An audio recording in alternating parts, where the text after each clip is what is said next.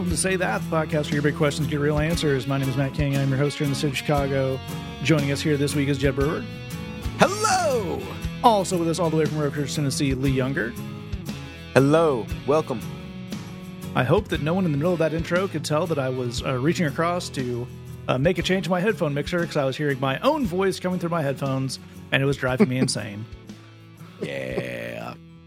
But now that we have that technical snafu aside, we are ready to get into a great show. We've got back on our normal format after the emergency basket that came out last week. We've got some of your great questions. But first, we must jump into a megachurch nonsense roundup emergency. Oh, Woo! wow. So people have been having church, and they've been making choices. Good choices? Well, choices. Ah. You know, when someone like is talking about a very artsy movie that they clearly didn't enjoy, and they're like, the lead made some very strong choices. So just not facing the camera the entire time. Those kind of things. One choice that was made is by a gentleman that I had not heard of until this came out, but maybe you had. L.A. pastor for a church called Mosaic, I guess, named Erwin McManus. Sure. He's an L.A. megachurch pastor. He is not someone who did some kind of unspeakable violence in the name of the British Empire and the African colony in the 1900s, though he sounds like it. Why is this small village named after someone named Erwin McManus? We don't like to talk about why. Let's just move on. Yeah. There's less ivory here than there was when he got here. Let's put it that way. Yeah. So he went on the Instagrams for his Easter Sunday service with a series of choices, the first of which was the outfit. Yes. Now, I'm not a fashion guy, but I believe we were trying to work through this, and we kind of came up with if Kanye West tried to design like a monk's robe from memory. It's monochromatically brown, very loose. That's fair. Some comfy sneakers.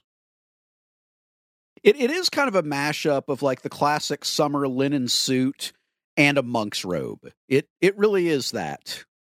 But it definitely looks like the material is the kind of sweatpants that if he was wearing a t-shirt with those pants, like you would not want to meet your girlfriend's parents in that outfit. Yeah. I mean, and this part of it we can celebrate. It's certainly putting comfort first, and we appreciate that in church clothes. Absolutely. Got to be comfortable in your church clothes. If I could describe the color and kind of the fit, it's like if in the first Star Wars movie, when they went to meet, as the fourth one, but it's the first one, we all know how that works. The one with Alec Guinness, so they went to meet Obi-Wan Kenobi, and he had like his kind of kicking around the house Jedi robe on. But also it has shoulder pads. Yeah, there's a little bit of structure going on there. So there's that. But, again, we're not a fashion podcast, and we definitely celebrate the comfort. Though, as you're giving people a mental image, I think it's great that you mentioned Star Wars because it definitely has that vibe, but it also like just the photograph itself and where he's standing and the ambiance of or the design of the room that he's standing in this LA megachurch. It definitely looks like he is in like the like one of the Empire's ships. Like the interior is the big, just kind of nondescript white shapes.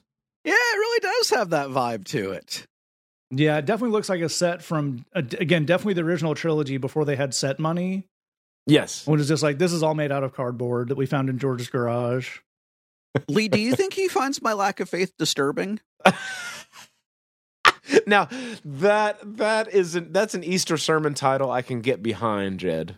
I kind of want to meet Fashion Vader. I really like the idea of Darth Vader, but he's a bit of a hype beast.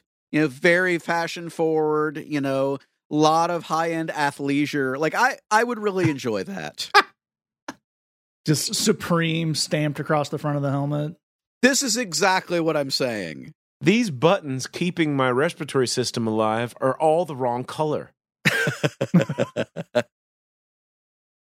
Just getting really mad when people shoot at him, even though he pulls it away. Like, do you know how much this cape cost? I had to get up at 4 a.m. to stand in a line in Manhattan for this. Absolutely. I didn't even know Carhartt made a lightsaber holster. So we've got that. So we got the outfit, which is, lovely. But then we've got where a lot of problem kicks off. That's in the Instagram caption. Yeah. And it says, "What an amazing Easter service, Easter Sunday at all caps Mosaic." Sure. Yesterday, fine. Couldn't sleep all night, just reflecting on the day. That's fine. A special thank you to my friend and brother at Jerry Lorenzo for the Easter threads. There's something transcendent about beauty and elegance. May every piece in your upcoming collection point to the eternal one. Oh, Jesus, gosh. he is risen. So if you notice something between I was very excited about our Easter Sunday service and, a centuries old confession of faith shared between all people who believe in the bodily resurrection of our Lord. It was a little bit of sponsored content. Yeah, it was. Yeah.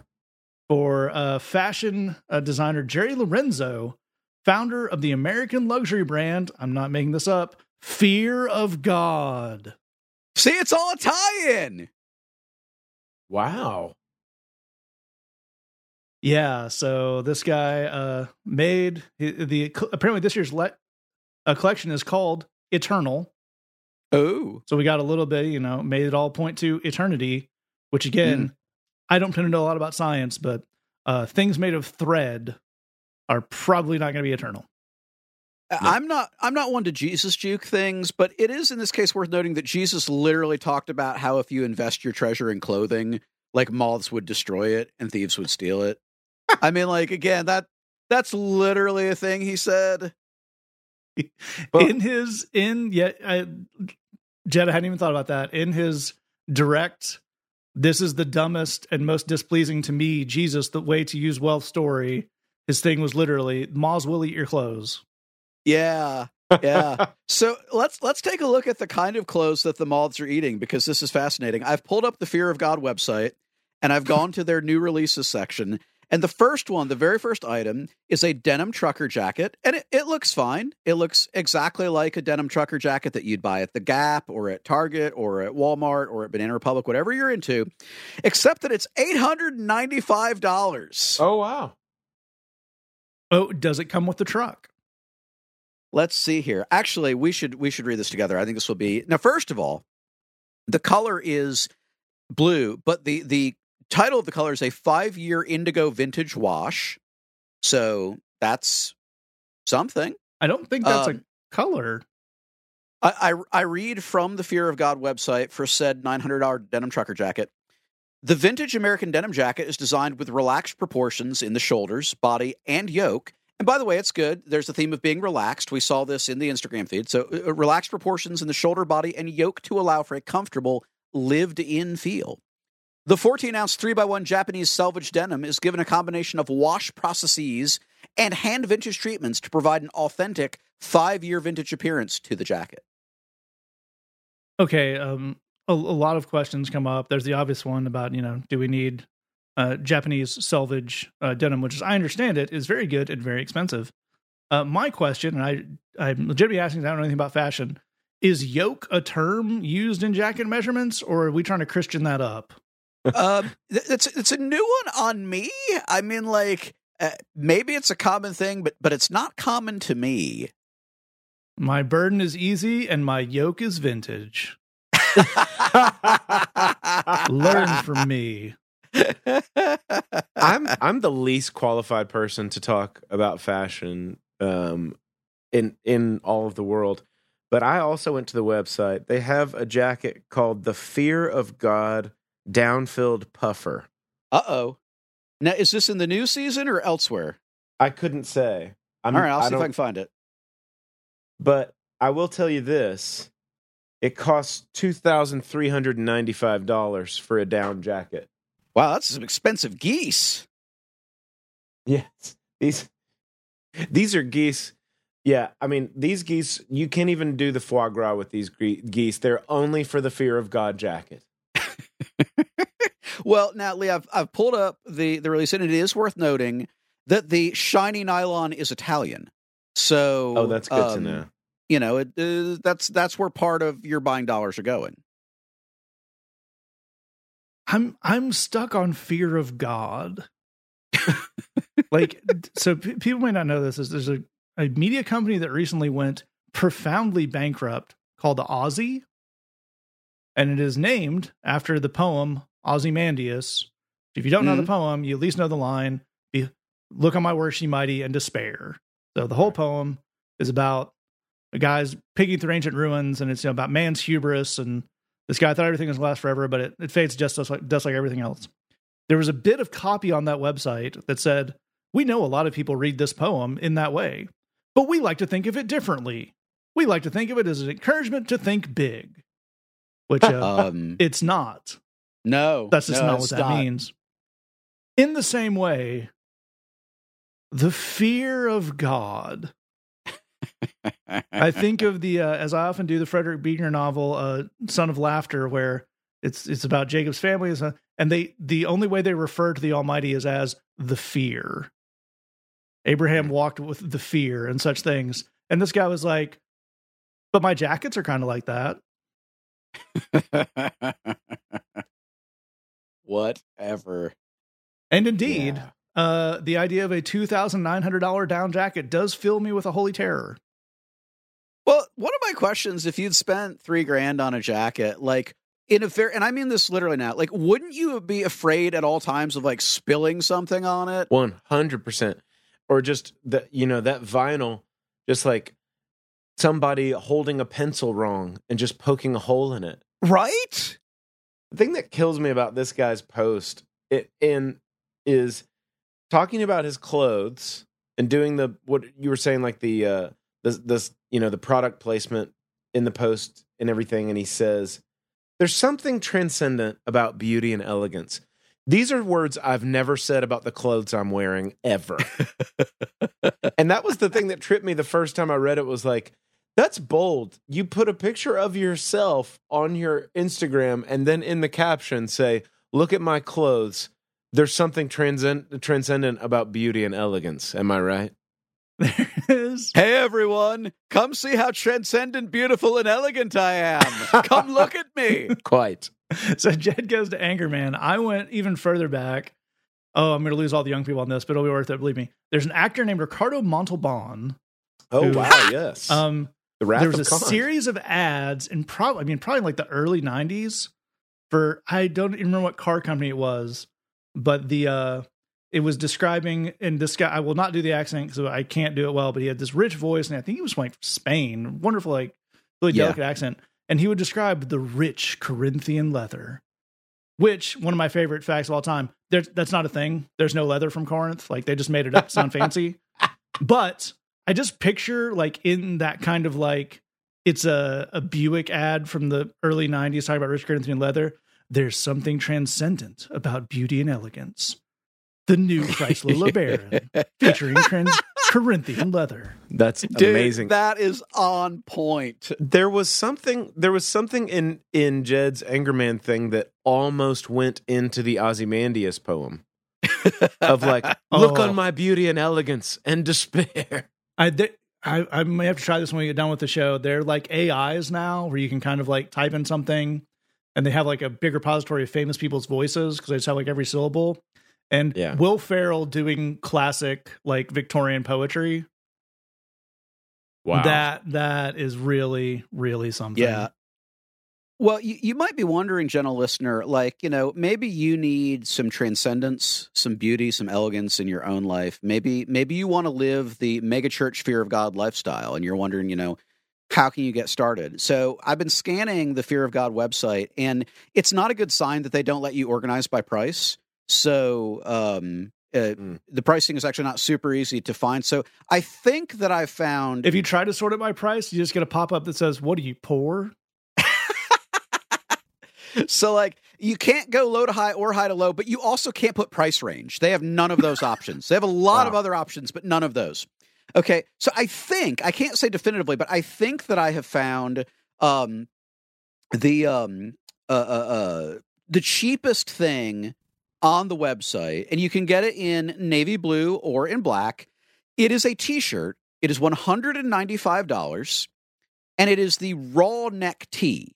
Now, if you're not a fashionista like me, you may be wondering what exactly is a raw neck tee. Have you ever had a t-shirt that kind of got old and ripped up and like the collar on it you just took off and it was just like raw unhemmed cotton at that point? It's that. It's a t-shirt with no collar on it. That's what makes it a raw neck tee. It's $195. Oh gosh. So it's a t-shirt, but without the most complicated part of stitching to make a t-shirt. You have that exactly right. And I shudder to think how much they charge for a neck that stays together. Well, you'll be pleased to know that if you feel like you're ready to do a bit of a splurge and to upgrade to the collared t-shirt tier, this is only for our platinum customers, Matthew. If you're ready for the Diamond, Ruby, Sapphire Select and to get the collared t-shirt, those begin at $250. So it's a $55 collar on your t-shirt. I did see that they also make those little foam slip-on shoes. Oh! And those were like $300-something. And it's like, it's foam. But it's good foam. Like you could spray it off with your fire hose. It's foam. Well, this is a very minor thing, but it will transition us because there was also a piece in Gawker that came out recently that was just a catch-up of what they called, and I'm not making this up, the green room culture of the Hillsong churches and why that was a problem. Okay. But I do picture just you walking in with the only $195 t-shirt instead of the $250 one into the, Hillsong church plant green room and just getting a lot of very, very judgmental stares. Went raw neck, huh? No, couldn't afford the collar, I see. I don't know. It's like the idea of calling a company, which companies exist to make money, calling a company Fear of God. It's like, oh, so you don't have any of that. There's as Jed pointed out with the storehouses full of whatnot, reference going over their head. There's a certain amount of irony proof that the wider church culture has gotten, and naming your thing Fear of God, and then probably giving a mega church pastor this. We don't know this, but the strong implication. Most people, when they do sponsored content, either get paid or they get free stuff. Yeah. Yep. So you paid for a little ad time in the Sunday sermon on Easter for your Fear of God brand. Yeah. Well, I was scrolling down further just because I wanted to find something cheaper than Jed's necklace t-shirt. Did you succeed? Well, I got to sunglasses and I thought for sure this will be cheaper than Jed's t-shirt. Oh, Lee. Oh, the sunglasses are $285.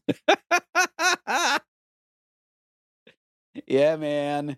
Well, you know what I want to do? Like, because I'm fascinated now. I want to see like what a suit might cost. A suit jacket is $2,000, and the accompanying trousers are $850. Now, those are off the peg. Those are for the poors that are not prepared to do the true bespoke suiting, which of course this would be. So what we know is that this is at least a $3,000 suit that we're sporting. Right. Wow. Yeah. Just for fun, let's see what you can get a Giorgio Armani suit for. You can go down to Neiman Marcus right now and get an Armani suit for less than that. Ah, interesting. Wow. But there may not be any fear of the Almighty in that. Well, let me ask you this, Matthew. Let me ask you this. All right, you've got your fancy, thing. Is it transcendent? Is it elegant? Is it beautiful? I mean, there's nobody on Instagram telling me it is. Well, certainly no one who has put themselves in a position of spiritual authority Transcendence commands a premium, Matthew. I think that's what we've all learned here today. Thank you. I expect that to be copy on the Fear of God website by the end of the day. My question is, how, I think about people who come to church on Easter Sunday, and, and some people, it's like they feel like it's their duty to do so, and they, and maybe they have a kind of a filial kind of reason, it's like, I'm going to do this for the extended family that go to church every Sunday or whatever. I'm going to join them in their thing and celebrate with them. But maybe that person that walked into a church on Easter Sunday, like they actually have some questions, and they'd really appreciate like a thoughtful conversation about the historicity maybe of the bodily resurrection of Jesus, or just talk me through why you believe this, Pastor. And then in the midst of that, what he says is, may every piece in your upcoming collection point you to the eternal one, Jesus. And I'm like, you know what? I actually came here because I have some thoughtful questions about this religion that you're selling. But you're saying that you're hoping that the pieces in my spring collection, the new clothes I bought this spring, that they would point me to Jesus? Yeah. Guy. Yeah. Yeah. Just buying a little time in the Sunday sermon.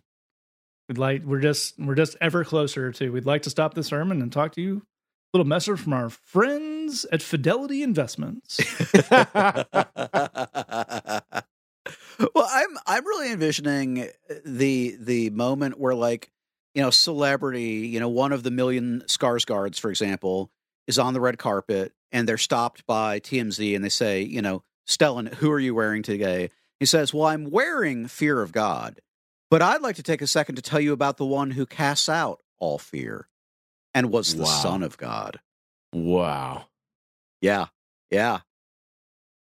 I mean, how far are we actually away from companies getting sponsored content during the actual moments of the sermon at this point? Can't be that far behind if it's not like happening. a podcast advertising break. Oh, dude, I think I can do this. Are you ready for this? Ready. Okay, so we're going to take the world's most generic sermon confession that the pastor struggles to, but then we're going to do a tie-in. So you ready?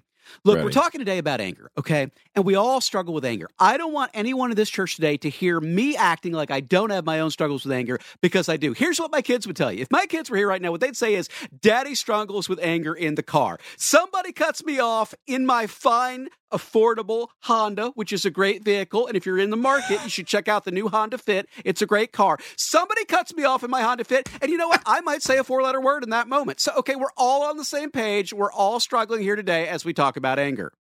Wow. Impressive Thanks work. to the graphite brakes and the new Honda Accord, that 4-letter word is safe. Well, I like that. We could start off with, like, you don't have to start with the big brands if you're a smaller church. Just, somebody in the, maybe it's not Honda totally, but, I was in the car with my kids, and, Jim McNulty of McNulty Nissan sold me that car, and it's been great for us. But I was telling him, just a little drop in here and there, just really get those broadcast chops going. That's exactly right. There's nothing like the Myrtle Burger down at Jefferson Drugstore.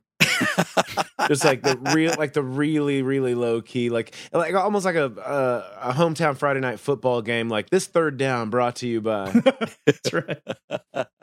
Guy trying to slip the pastor the $20 during the passing of the piece. Not now, Dan. Not now. Yes. Well, we're going to leave that because we could literally come up with examples of that for the rest of our hour together here, friends. We suggest you have some fun with those yourself. Please share this if you come with any good ones. But for now, we're going to turn to your questions as they come in. If you hang out with us all the way to the end or scroll in your episode description, I give you some ways you can get in touch with us. Our first question comes in and says, I recently had a loss of someone very dear to me. I expected to grieve heavily, but I don't feel like I'm grieving at all. No tears or underlying sadness unless I stop everything and sit and actively think about it. I hate this. I want to miss them and love them, though they're gone, but I have nothing. I should include there was a time where I grieved very long and hard over a breakup. Cried every day for almost 2 years, and then I got to a point where I just couldn't anymore. It just stopped. This seems similar, except I'm not grieving at all. Please help. And a great question. We super appreciate the honesty and the vulnerability as we always do. And Lee, where do we start off here? Well, first of all, we want to say we're sorry for your loss, and we're glad that you're sharing this with us. I mean, I think one of the things that I think that has been so cool about this show is that people do feel like they have a space to just say a thing like, I'm just going to say it. This is what I'm just not feeling it. And I'm glad that you were able to express yourself with that kind of freedom. And the thing is that I would say you are in a completely safe space because there are no hard and fast rules for grieving. Yeah. There just aren't. There is no standard by which you can say this person grieves right and this person grieves wrong. This is, I'm not kidding at all. In the ancient world, families or individuals would hire people to grieve when they would have they would lose a family member or something like that. They would have a funeral service. There were people who were like professional grievers. And I think part of that whole process was we want people to think that we're paying the right amount of respect, but I might not be feeling anything today, and I don't want to lose any face on that. And that's because real live human beings grieve in all different kinds of ways. And there's no predicting how you're going to experience those emotions, how you're going to express those emotions. All of that to say, the number one 100% hard and fast rule that we could say is just be honest and give yourself a lot of grace. Be honest about how you're feeling in that moment, and know that you're not wrong for feeling that way. If you don't feel like crying, that's not wrong on your behalf. And here's a really, really important thing. That does not mean that you did not love the person that you lost. Yep. That's a thing that's worth saying again. If you don't meet someone else's expectations for how you were supposed to, quote unquote, grieve this loss, that does not mean that you did not love that person, and nobody gets to define that relationship for you. And the other thing I would say is give yourself a lot of time and be prepared for the way that you feel to change. Gosh. And by the way, you don't just grieve people, you can grieve relationships that are lost. Just a real quick example from my experience. My parents got divorced when I was a grown person. And when it first happened, I did a lot of grieving of just kind of like my parents' relationship. And then like I didn't feel anything about that for a lot of years. And I think there was like 7-8 years after this whole thing happened, my wife and I were driving to like a dinner date or something, and I heard a song that instantaneously put me in a place of like a really strong emotion about my parents' old marriage that had been dissolved for all these years. All that to say, like, you just never know how you're going to feel. You may feel up one day, you may feel down, you may feel like laughing, you may feel like completely ignoring, you may feel like telling stories about this person, you may feel like not hearing stories, you may feel like looking at pictures, you may feel like not looking at pictures. There are no hard and fast rules. Give yourself time, give yourself a lot of grace. And the important thing is being honest and knowing you're not in trouble and nobody gets to define that for you. I think it's such a great point and the perfect place to start. And I love two things that Lee is balancing out there, because I think you need to bring the second one into the first. And that point about there's no, you don't need to put that expectation on yourself. There's no bar to clear. It definitely doesn't mean you care more about one thing than another because days grieved or tears shed or whatever. That's so super true. But then that balance of not only is there no wrong or right way to grieve, there's just a ton of weirdness around it. Might be years, might be this. You may be super surprised by the way something hits you or doesn't hit you. And there's just so many variables going on here that one thing that people try to do when they only take in the first part of what Lee just gave us is, okay, well, it's not about crying or it's not about being gloomy or whatever, but then you go into these other weird ways of trying to quantify it. So, oh, well, actually I didn't cry because it just numbed me, which means that person felt it so much more, or like, and that's super not what we're saying here. And Jed, maybe you can continue to break this down for us. grief is just weird. It is so dependent. It is so variable on a million different things. It almost, it just doesn't make sense to try to quantify it, even really understand it that much if you're not a professional counselor. Like, you got to deal with it to get through it. But as we're on that journey of kind of not judging how we feel, how do we deal with those feelings that do come up? That's a great question. Like Lee said, we're sorry for your loss. We really appreciate you sharing your story with us. I am a layperson. I'm not a counselor and I'm not a pastor. What I can tell you is the little bit that I do know is that grieving takes a lot of different forms for a lot of different people, and that one person can grieve one thing in one way, and then a different event or loss they can grieve in a different way. So it's not just different people grieve in different ways. Different people grieve in different ways on different occasions, on different days, on different hours, and that's pretty typical. Also, you mentioned in your question that you had a loss about which you felt basically numb, and you had a breakup that kind of wrecked you. If it's any comfort to you, I've had identical experiences to those. My first big breakup when I was in high school, it just destroyed me, dude. It took me a very, very long time to get over that. But I've had plenty of other things in my life that were probably, from an objective standpoint, much more of a big deal, much bigger losses where I just didn't really feel much of anything for a very, very long time. So at the very least, you're not alone, because I've certainly had similar experiences to what you're describing. But I would offer kind of a couple of related thoughts. Given that grieving does take many forms, the first is, if you're concerned, and this is actually a good habit to get in just in life, is if you've got an area of your life, could be related to your health, it could be related to your mental health, it could be related to legal stuff in your life. But if you've got an area where you're concerned, go find someone who's an expert and talk to them. Ask them about it. I do this all the time, man. I do it as a part of my work. I do it as a part of my life. Find some experts, ask them what they think. If you need to talk to a mental health professional, you're not sure how to find them, or you're not sure if you can afford them, please reach out to us. We'd love to help you figure that out. We'll figure something out. But there is generally more help available than you might expect. And at least in my experience, I think most experts don't mind at all someone saying, hey, man, I just want a ballpark. Is this out of bounds? Like, here's what I'm dealing with. Here's what I'm seeing. Is this within the realm of normal, of healthy, of okay?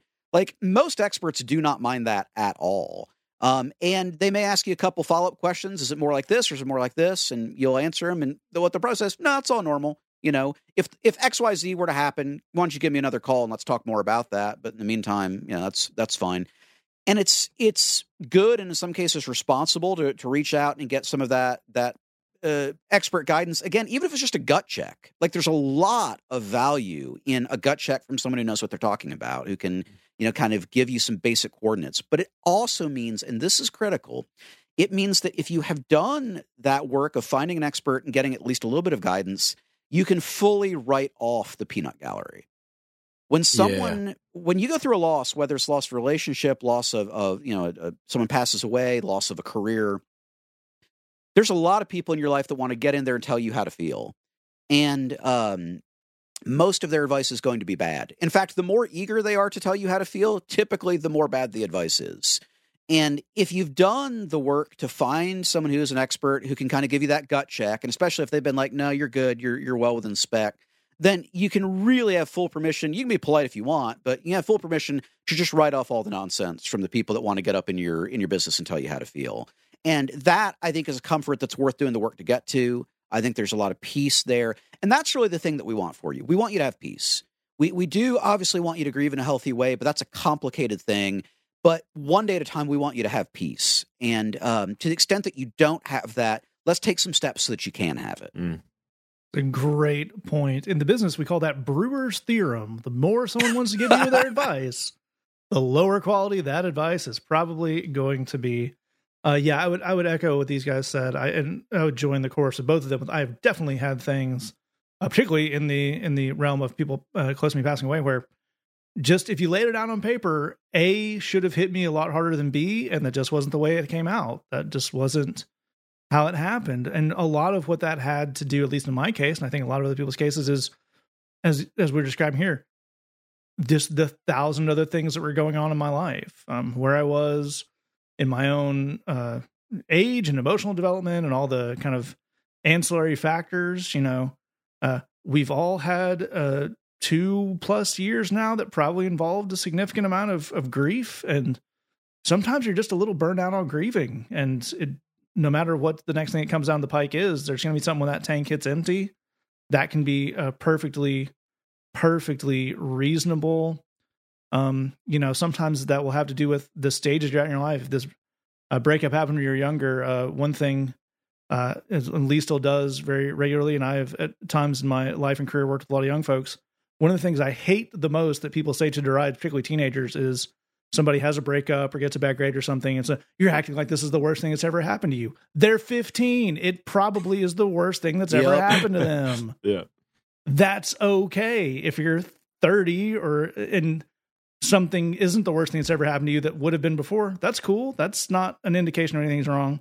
Now, and I think it's very important to repeat, as Jed pointed out there, so the grieving, I don't feel like I'm meeting this standard or it's compared to things, none of that indicates anything is wrong.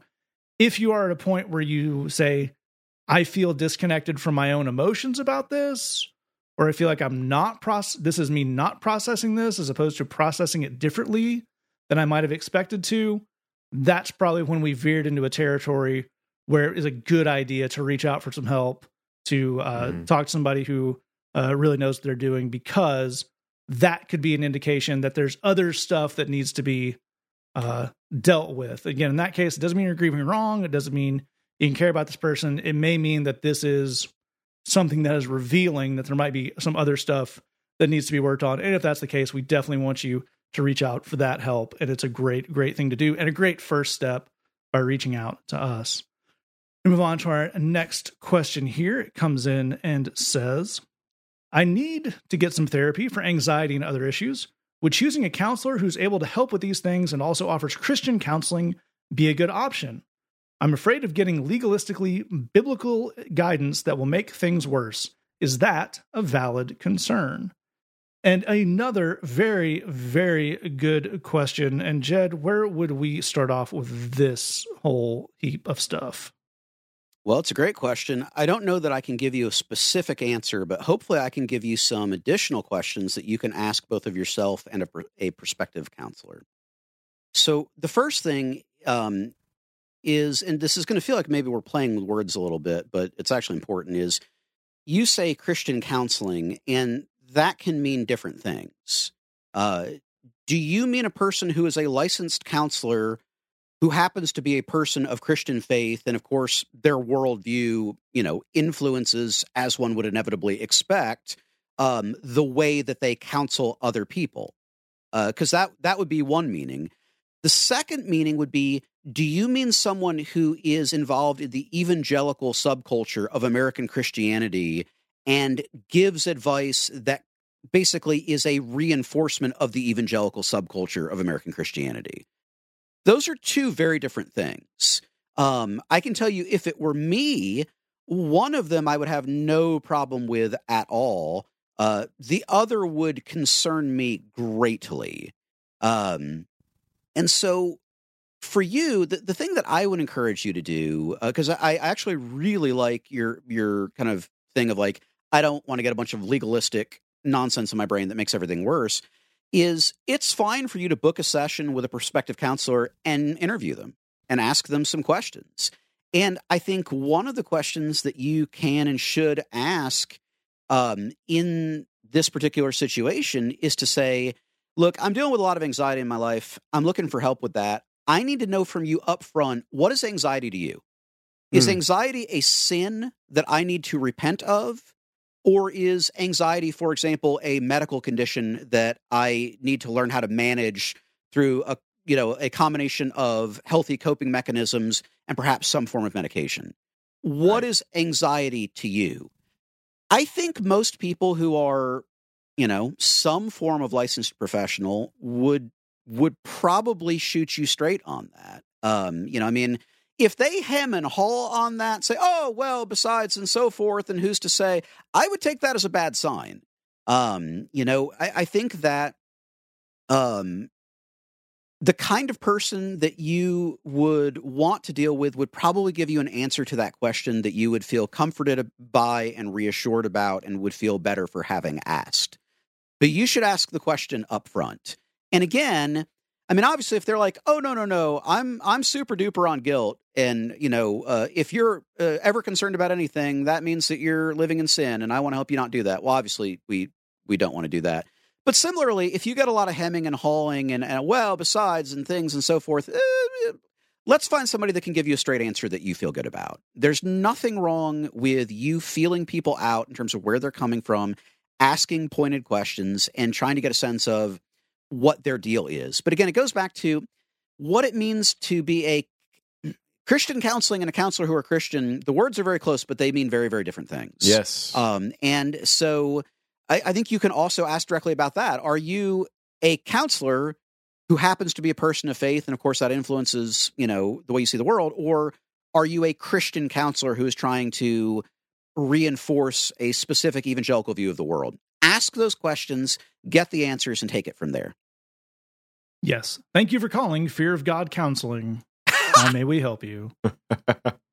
An excellent place to start off there. And before I throw it to Lee, I will kind of reiterate that point that Christian counseling, big, broad term, a great place to start. And we're not interested in telling you what to do one way or the other, but probably the strongest recommendation we would make is, what is your degree in? Yeah. Yep. Yeah. Are you a licensed counseling social worker? Are you a psychologist? Or are you someone with a theology degree or a biblical studies degree and a focus in counseling or something like that? Because those are massive, massive differences. And obviously one of those is something we probably don't want to be getting medical advice from someone for. But Lee, then there comes the next step down the funnel, which is, let's say, licensure, which is great, but that we don't want that to be the end of a question. You don't want everyone who's got a JD to be your lawyer. You don't want everyone who's got a medical degree to be your surgeon. So now we're in kind of that next step of discovering if this is the right fit. And maybe a great place to start with that would be, what do we want a counselor to do for us? Yeah. It's a really, really important thing, because what you're going through matters, and you deserve to have someone do the job of a counselor.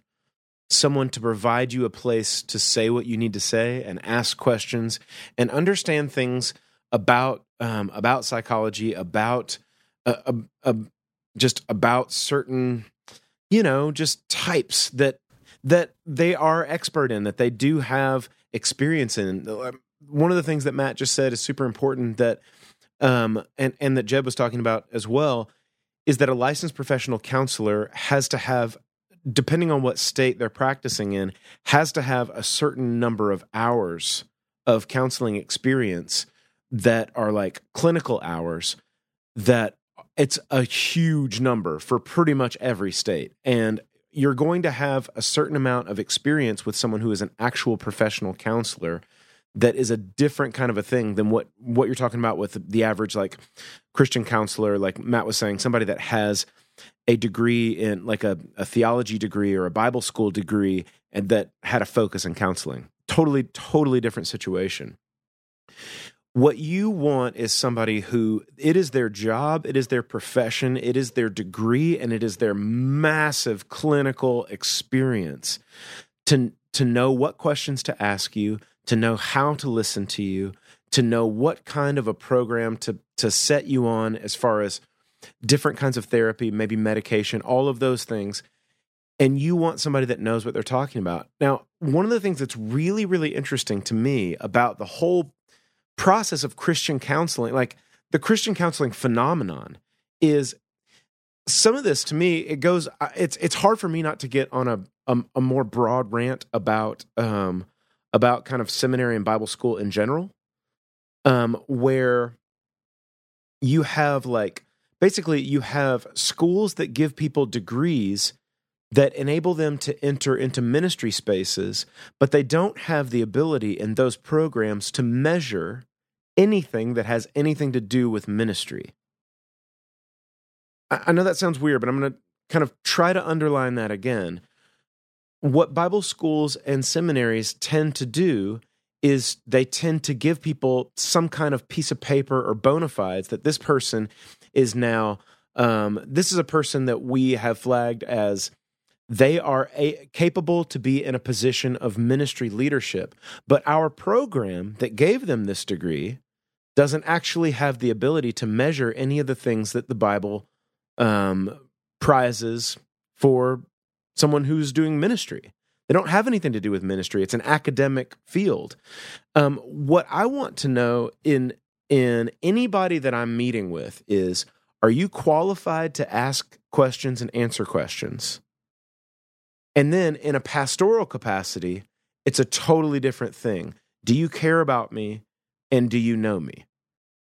What you may want to do is you may want to just, as Jeb was saying from the beginning, like find a licensed professional counselor. And then if you want some spiritual advice, find someone you trust who cares about you, who knows you, who has some ministry chops, and ask them some questions from that thing. I don't know why we had to mesh all of these things together, but again, some of that goes back to my more broad rant about kind of Bible school and seminary anyway, which is we're giving people degrees when we don't actually have the ability to measure anything that has to do with ministry. We have an academic program, and that's not what ministry is. So again, the whole point is you deserve to have someone listen to you and ask questions based on the fact that they are actually qualified to give you the kind of advice, to put you through the kind of therapy or the kind of program that's going to help you grow and process and move through the journey of the things that you're experiencing. So-called Christian counselor, they may not have any ministry qualifications whatsoever. We certainly on this podcast have experienced folks who supposedly have the degree that supposedly gives them the right to have some kind of Christian leadership or something like that, that don't have any ministry qualifications whatsoever. So be super, super picky about that stuff because what you're going through matters. Absolutely right. Very, very well put. Two things I'll tack on the end of the discussion here. One is that there's a kind of third category we haven't touched on here, but might be a good fit for you, may not be. It is also a little bit hard to find depending on where you are. There are people who are fully licensed, regular counselors who one of the things they specialize in is people who have religious trauma. So if you think in your background that whatever anxiety or other issues you have may have to do with, I grew up with in this weird church. I've had people try to put really harsh theology on me, speak about myself. There are actually people out there who are totally qualified, licensed counselors and therapists who that's part of like the thing they do and are interested in. And that is an area of specialty in that wider world. So that may be a place to look. But that, again, if you can't find that, we are not interested in telling you what to do. We would definitely lean towards medical qualification versus theological particulars. And the final thing on this is whether it's a Christian counselor or secular counselor, whatever, one thing we always want to point out when we talk about counseling, seeking therapy, it goes for a therapist, it goes for pastors. You have the right to look at someone who is fully qualified and say, this is not working for me. I'm going to find somebody else. That's exactly right. 100%. You are in this to be the one getting served, be the one getting healed. Sometimes it's just a bad date. It's not that they're bad at their job. It's not that this isn't working. I'm not getting what I want out of it. I'm going to move on to someone else who takes my insurance. Nothing wrong with that. That's a good thing if you get out of that situation. There can be a weird power imbalance in things like this. Lord knows it happens in a pastoral situation sometimes where this idea of, well, this is the person with the piece of paper or the ordination or whatever, so I just got to do whatever they say. No, you don't. And you cannot find me the Bible verse that says you have to. So you are the patient, you are the consumer. Find the thing that fits for you. There is a good fit out there. We definitely believe that. We move on to our final question here. Comes in and says, the debate about modesty has popped up online again. People have lots of opinions about leggings. What does modesty actually mean? And is that idea even in the Bible? And as much as I love for 50-year-old men on Twitter to have lots of thoughts about leggings that they love just putting out there and not thinking they're revealing anything about themselves, which is always a fascinating thing. It is something that has popped up again that is weaponized and can really make people confused, and particularly young women who it's targeted at. So, Lee, where would we start off with this whole deal? Dude, I mean, you already ran it down. I mean, it is very self-revealing. Christian patriarchy has always used certain verses to make women feel bad about themselves and the way they present themselves. And the deal is, especially when I was coming up, the way that this was always talked about, like in youth group and in church stuff, was like basically like the way women dress, they could affect whether or not a guy commits the sin of lust. So that a guy's sin is on them and their clothing choices, not on the guy who's doing the sin of the lusting. And the important thing specifically about your question is that Matt used the perfect word in the question setup. The Bible has always been weaponized by patriarchy in order to make people feel bad. Weaponized is the perfect word. The truth is, the scriptures themselves that they always used to make girls feel bad about the way they were dressing, to make women feel bad about the way they're dressing, those verses actually were in context about flaunting wealth. And when it talked about dressing in a modest way, it was, don't flaunt your wealth. It's an interesting thing that would be surprising to most people that haven't actually just kind of read through, for instance, like the book of Acts, which is about the beginnings of the Christian church, the movement of Jesus, as it spread and as people came, more people came to know Jesus, and more churches started popping up in different places around Jerusalem and then in different cities. That the fledgling church, like, they took care of each other. The members, they shared their resources. They made sure that needy people were cared for, and homeless people were housed, and widows were fed. And it was one of the marks of, like in Acts chapter 4, there's actually a verse that says that one of the marks that showed everybody that the Holy Spirit and that the grace of God was powerfully at work was that there was no one there who was in need. And when the apostles were writing letters later to these churches, and when they talked about modesty, it was always in the context of, look, rich people need to be taking care of people that are not rich. People that have a lot of stuff should be sharing with those who don't have a lot of stuff. And if you do have a lot of stuff, don't flaunt it in the face of those who don't have a lot of stuff. Modesty was not about sex. It was about wealth distribution and sharing resources and the way the church should be taking care of each other. And the really, really horrible thing is that the whole thing has been, as Matt said, weaponized, sexualized to make people feel bad about themselves. Absolutely. Now, I think Lee makes a very compelling case. He is, however, leaving out the very clear verse where Jesus says, if your eye causes you to lust, you should tell women that they shouldn't be wearing those kind of pants. He's very clear. And I feel like we can't ignore the things that are in.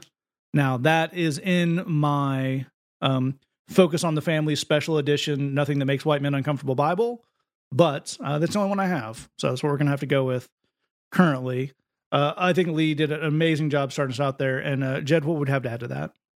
Well, I want to offer two things for you to work about. I want to offer two things for you to look at and to think about. And I obviously agree with everything that Lee said. We're going to jump to something that feels semi-unrelated, and then we'll kind of bridge the gap a little bit here. But you asked, what does modesty mean? And what do we do with all this? I want to offer you a slightly different question, and I think it may be a slightly more important question for you to think about. And that is to ask, what will it take for you to give yourself permission to declare, I don't care what you think? I really want you to think about that. And it's a really important question, because if you are to have peace in your life, you must have the ability to do that. The thing about the folks that are doing this whole modesty debate online is Well, there's many things that can be said, but the first is they are, in the truest sense of the phrase, they're acting in bad faith. They're not asking people to dialogue with them. They don't even care what you wear. They just want attention. They're looking for clicks, man. A lot of these people have political aspirations. They're trying to get attention. They're trying to, raise their Q rating. Raise money. Exactly right. This is not an inquiry into what the calls to modesty in the Bible mean for our culture today. That's not. This is people who are basically just trying to get attention and money and power for themselves. That's what this is. And I understand that there's a temptation for you and for so many of us so much of the time to feel like, well, I need to be able to answer this. I need to be able to speak to this and explain my position. And you don't. You don't. There's one guy, we're not going to say his name because we're not going to give him publicity, but there's one guy who's kind of driving this at the moment. You don't owe him an explanation about the way that you live your life. Amen. Not at all. You don't owe him. You don't any of the people like him. You don't owe any of them an explanation about the way that you live your life. You want to wear all leggings all day, everywhere you go? Rock out. You don't personally like them. You never want to wear them again? Rock out. Don't care. Maybe you're a coveralls person. Just Carhartt coveralls all day, every day. Rock out. I think it's great, man. You do you. But the way that we're going to get to a place of peace in our lives is by deciding, I simply do not care what this person thinks. Yeah. One of the things that this is a weird collision of kind of American culture and American Christian culture is in America, we say that everybody has an opinion and everybody's opinion is important. And that's not true. That is simply not true.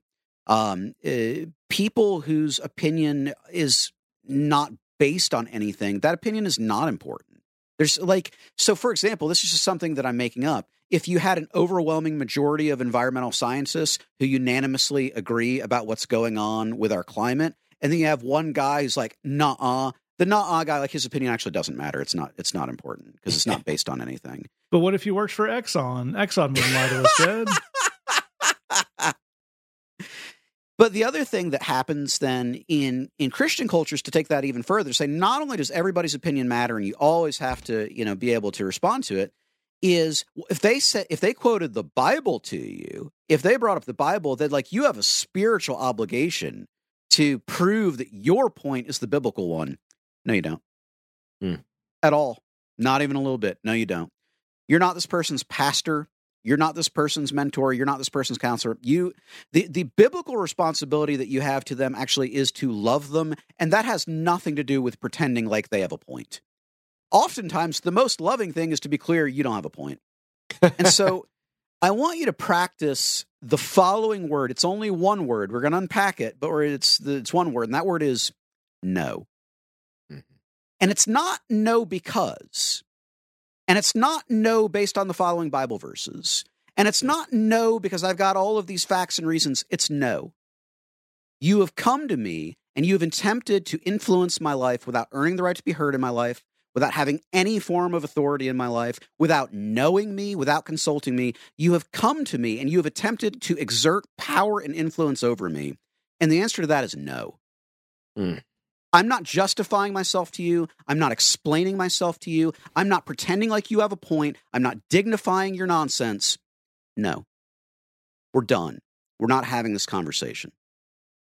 Now, with that in mind, I want to give you a little bit more ammo. This is just for you to have peace of mind because you should not engage with this guy and you should not engage with people like him. Don't engage. Don't feed the trolls. But I want you to have a little bit more ammunition. The verse from Jesus that has to do with lust, and the word modesty is never used, it comes from the Sermon on the Mount. And it comes, Matthew 5, so I actually have it here. Let's pull it up together. You've heard that it was said, right? Matthew 5, yeah. So Yep. this is verse 27. You've heard that it was said, you should not commit adultery. But I tell you, anyone who looks at a woman lustfully has already committed adultery. Okay, you've heard that before. We've all heard that before. Interestingly, what comes a little bit before it is not about sexuality or lust. You have heard that it was said to the people long ago, you shall not murder. But I tell you, anyone who says you fool will be in the danger of the fires of hell. If you're curious, go read the Twitter feed and the responses of the people that make the claims about modesty online. Wow. See how often they're insulting their brothers and sisters in Christ. See how often they're calling them idiots or jerks or morons or libtards or whatever else. they are not in accordance with this book, friend. Yeah. They're not in accordance with the teachings of Jesus. This is not people behaving in good faith. This is not coming from a sincere place. It's naked opportunism. Give yourself the freedom to say no. An excellent point. I will add on to that that excellent analysis of that passage in Matthew, because Lee was reading, talking about the way this gets weaponized, and it gets weaponized in a lot of dumb ways. One of which it leads to one of my least favorite weird Christianism phrase, and I missed a lot of that by not growing up in the church, but this was in high orbit when I was in like high school and college, and it was leggings or whatever it was at the time. This was before they invented leggings. We only had loose pants in the early 2000s, but it was, you don't want to cause anyone to stumble. That's right. One of the dumbest phrases of all times, and it comes from a horrible misreading of that same passage in Matthew 5, where after Jesus says, "I tell you that anyone who looks at a woman lustfully has committed adultery with her in his heart. If your right eye causes you to stumble." Should I blame it on the girl? Is that the next part? No, but even before we get there, it's interesting that he doesn't say what you're looking at is causing you to stumble. Your eye causes you to stumble. Now let's see. I'm expecting to hear throw rocks at the harlot or whatever. Oh, gouge it out and throw it away. Oof. Now, you may notice that none of these people are gouging their eyes out or cutting their hands off, which comes up here in a minute. And neither are we, so I'm not throwing stones on that, but it's almost like they're not taking this literally. Yeah, but if they did cut their hands off, Matt, they wouldn't be able to tweet. Oh, that's true. This all makes me think of a joke that I saw. It got spread around. I think we shared amongst each other. It was on TikTok, and it was like a youth pastor coming saying, y'all need to stop, not be on that TikTok. It's nothing but girls in bikinis dancing. And it just hard cut to a guy who looks dead down the camera and goes, "It's an algorithm, bro." I've got a TikTok. I don't see any women in bikinis dancing. You seem to see a lot of it. And he went ahead and told us all that. Here's the thing. It's 2022. Leggings have been around for a while. If you can't be in a room with a woman in leggings without staring at her in an inappropriate way, that's a you problem, my friend, not a her problem. That is just the core of this. And that gets back to, as Lee is saying, it's a control thing. And it's the idea that fixing a man's own moral impurities can only be done by controlling the actions of women, which is insane and anti-biblical. And as Jed is pointing out, this is going to sound a little out there, but trust me, there's a huge freedom in this. Assuming it's in bad faith, which all this is not something you would apply to a pastor you trust or a good friend who's trying to have an actual corrective talk with you or give you some wisdom. When someone comes at you, you're perfectly allowed to say, "I don't care what the Bible says." Yep. Even if that's what it says. I don't think it is. I don't care. Yeah. That's not you're not winning this conversation with that. What else you got? The answer is no. Yeah, absolutely. No, yeah. You get to set the parameters of that debate. Be that just not engaging with someone online, or Lord forbid, if you're running into one of these people in real life and then it's causing this stomach. No. You're not going to win that. This is not a thing you can have. You are perfectly allowed to do that, no matter how white they are, no matter how old they are, no matter how many degrees they have. The funny thing about the idea of the inerrancy of Scripture is it's not about inerrancy of interpretation. Yep. Right. And just because a lot of people are loud about it does not mean it's a correct interpretation. So you don't have to take it on board. If it's not something that you feel is right between you and the Lord, you can have your own idea. And we say, feel free to wear the leggings wherever you want. Because I understand they're incredibly comfortable. Never tried them myself. That something about that would feel inappropriate, but not for biblical reasons, just for crimes against fashion. I shudder to think how much the leggings on the Fear of God website are, but I'm sure they're quite steep. Yeah. With that, we will wrap this episode up. If you have a question for us, say at podcast@gmail.com, thebridgechicago.tumblr.com/ask. You want to keep that entirely anonymous. Thanks for listening. we're going to take over the song this week. I haven't picked it yet, but it's going to be a good one. I can guarantee you that. Thanks for listening. Just remember, we love you. God loves you. There's nothing you can do about it. Be thou my vision, oh Lord, of my heart, and be thou my wisdom, my treasure, Oh Lord. oh thou art. Here we go. He is the one and only King. So I kneel my knees to the ground low. Anchor the life's waiting, but later I get to fly. Trials and miscues, only part of the pie. I want to trust a hero. I ain't talking about Neo, but one who put the metal to his hands like Magneto. Came to the earth, crossed death like Kyrie. They got up out the grave like Michael in '83. Do you believe? Do you believe like people dying overseas? Do you believe? Do you believe like people dying of disease? Is he bigger than your thoughts, than your fame or your marriage? Bigger than your looks, than your muscles or your damage? How do you respond when you're back up against the wall? People look at you stupid and piety seeming small. Questions I gotta ask, looking into the mirror. Cause life can be toxic if you don't have a liver. Riches I heed not, no man's empty praise. Be thou my treasure, On it on, on it on, on it on. Call it on, call it on.